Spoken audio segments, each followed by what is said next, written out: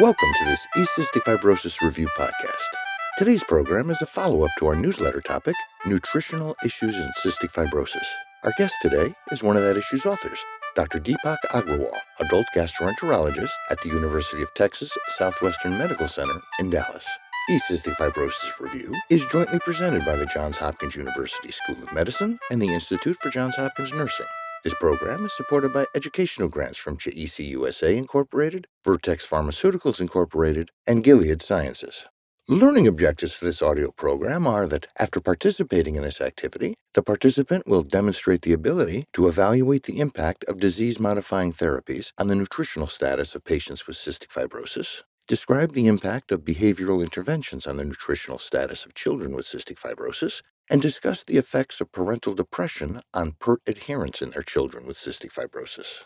Dr. Agrawal reports that he has no relevant relationships with any commercial entities, and that his presentation today will not discuss any off-label or unapproved uses of any drugs or products. I'm Bob Busker, managing editor of the program. Dr. Agrawal, welcome to this Cystic Fibrosis Review podcast. Thank you for inviting me. In the newsletter issue, Doctor, you reviewed some of the recent literature describing appropriate PERT dosing, factors that can affect PERT adherence, and the impact of ivacaftor on nutritional outcomes in patients with cystic fibrosis. Our focus today is to show how some of this new information can impact clinical practice. So let me ask you to start us out with a patient presentation, if you would please, Doctor. Oh, sure. Let me start off with a case that I have seen recently. An adult with cystic fibrosis, he had G511D mutation, and he had recently started taking medication ivacaftor. His pulmonary function had improved, and he was taking pancreatic enzymes for his known pancreatic insufficiency at a dose of 1,000 units per kilogram per meal. He was taking a regular diet. He was happy, but he noticed that he had gained some weight on this medication. And although he was quite happy about it, he had a few questions. Your patient's questions, Doctor. Let me ask you to hold off on those for a moment because I'd like to ask you a question of my own first. Why do you think your patient is gaining weight? This is an interesting question. The initial studies on ivacaftor in cystic fibrosis looked at improvement in lung function only. But when they looked at the data regarding weight, it showed that the individuals had also gained weight. And it's not completely clear why people gain weight, but the possible reasons include decreased energy expenditure, meaning patients breathe better and they spend less energy, so it's a less catabolic state. It's also shown that ivacaftor raises the intestinal pH, and we know that higher pH is necessary for digesting the food properly. So ivacaftor can do this by regulating gastric acidity or possibly by increasing bicarbonate secretion from the pancreas. Finally, ivacaftor also decreases constipation, and overall, the patients feel better from GI standpoint. Thank you, Doctor. So, your patient's questions. What did he ask you about his weight gain on ivacaftor? He asked me, will he become obese if he continues the medication? That may be kind of a unique question, considering that low weight issues are one of the hallmarks of cystic fibrosis. You're right. For once, it's a good problem to have. I feel individuals with cystic fibrosis are quite conscious about their weights and their diets. Now, in the study, in the Borowitz article that we reviewed in the newsletter, children continued gaining weight and it was appropriate weight gain, but adults stopped gaining after some time. So I would tell him that he does not have to fear that he will become obese. However, I will still review his diet to make sure that it's appropriate and it is not obesogenic. So, what other questions did he ask? He also asked me about the number of medications he was taking. He was taking a lot of enzymes and a proton pump inhibitor. So he asked if you could reduce the number of pills he takes. Just about every patient with CF would love to reduce their pill burden, and a lot of their pills are pancreatic enzymes. So the question is it possible that this patient could safely reduce his PERT dosing by switching to a different formulation? But before you answer that, Doctor, let me ask you to give us a quick summary of the different PERT formulations. Sure. There are two main types of pancreatic enzymes, coated and uncoated. So coated enzymes protect the enzymes from the gastric acid and are released in the duodenum. Uncoated enzymes get affected by gastric acid and are best taken along with a proton pump inhibitor. Most of the enzymes available in the market are coated enzymes. There's only one uncoated enzyme available. The other difference in the formulation is that some capsules have microspheres and others have microtablets. I should also add that there is one enzyme that has bicarbonate added to the enzyme. The rationale being that it can raise the pH in the duodenum and thus aid in digestion and absorption of food. So, how do you determine which is the best PERT formulation for a particular patient, and how do you determine what the dose should be? There is not much difference in performance of these different formulations.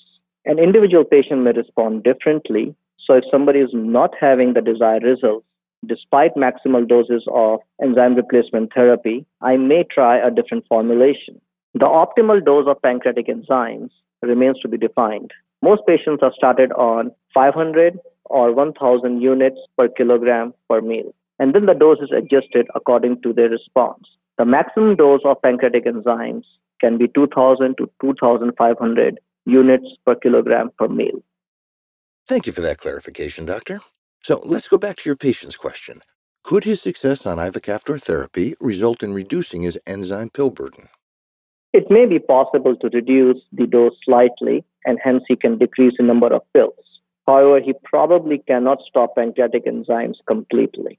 Ivacaftor can stimulate pancreas to secrete more pancreatic enzymes, but it is not a substitute for pancreatic enzymes. His proton pump inhibitor, is that a medication he might be able to stop taking? It depends on why he is taking the proton pump inhibitor. Is it because of a peptic condition, or because he has heartburn, or was it an attempt to improve absorption through neutralization of acid? If he is taking coated enzymes, then he may not need a proton pump inhibitor. So if he doesn't have any symptoms, I will try discontinuing the proton pump inhibitors. Well, thank you, Doctor. And we'll return with Dr. Deepak Agrawal in just a moment. This is Bob Busker. I'm managing editor of eCystic Fibrosis Review. eCystic Fibrosis Review is a combination newsletter and podcast program delivered via email to subscribers. Newsletters are published every other month. Each issue reviews the current literature in areas of importance to pulmonologists, gastroenterologists, infectious disease specialists, pediatricians, respiratory therapists, dietitians, nutritionists, nurses, and physical therapists. Bi-monthly podcasts are also available as downloadable transcripts, providing case-based scenarios to help bring that new information into practice in the clinic. Subscription to eCystic Fibrosis Review is provided without charge or prerequisite. Continuing education credit for each issue and each podcast is provided by the Johns Hopkins University School of Medicine and the Institute for Johns Hopkins Nursing. For more information on this educational activity, to subscribe to and receive eCystic Fibrosis Review without charge, and to access back issues, please go to our website, www.ecysticfibrosisreview.org. I'd also like to tell you about the CF Family Day Meeting Builder. This is a one-stop shop to help you create patient and caregiver educations and Family Day meetings. To find out more, please visit www.cffamilyday.org. One more thing I'd like to tell you about is the new Get Smart app. Get Smart, safe means of administering the right therapy, and that applies to extended release and long-acting opioids, is available for CME, CE, and MOC credit at no cost. Visit dkbmed.com/smart to download the Get Smart app for Apple iOS, Android, or desktop today. That's dkbmed.com/smart. Welcome back to this eCystic Fibrosis Review podcast on nutritional issues in cystic fibrosis. I'm Bob Busker, managing editor of the program. We've been talking with Dr. Deepak Agrawal from the University of Texas Southwestern Medical Center in Dallas about how the information in his recent newsletter issue can impact clinical practice. So let's continue with another patient scenario, if you would please, Doctor. Sure. Parents of a 4-year-old child with pancreas insufficiency come to me with concerns about the child's weight. The child had been growing normally up until about 9 months back and was on 50th percentile for body mass index. However, her weight began to decline, and she is now on the 25th body mass index percentile. Her eating habits have become worse now, and she just doesn't want to eat much. So this 4-year-old has developed an eating problem, and that's confirmed by the decline in her weight and BMI, and her parents are asking for your advice on what to do about it. What kind of information do you need to get from them before you can make a recommendation? So history is a big part of the evaluation. I would first want to make sure that there is no medical cause, that there are no pulmonary issues, the lungs are doing fine, there's no infection, no constipation, and similar medical issues. The second thing I would want to know is she taking adequate dose of pancreatic enzymes? and if she's taking the enzymes at the right time, that is, with or during meals. If all this thing looks good, then I would like to know more about the child's mealtime behavior. What does she like to eat? How long she spends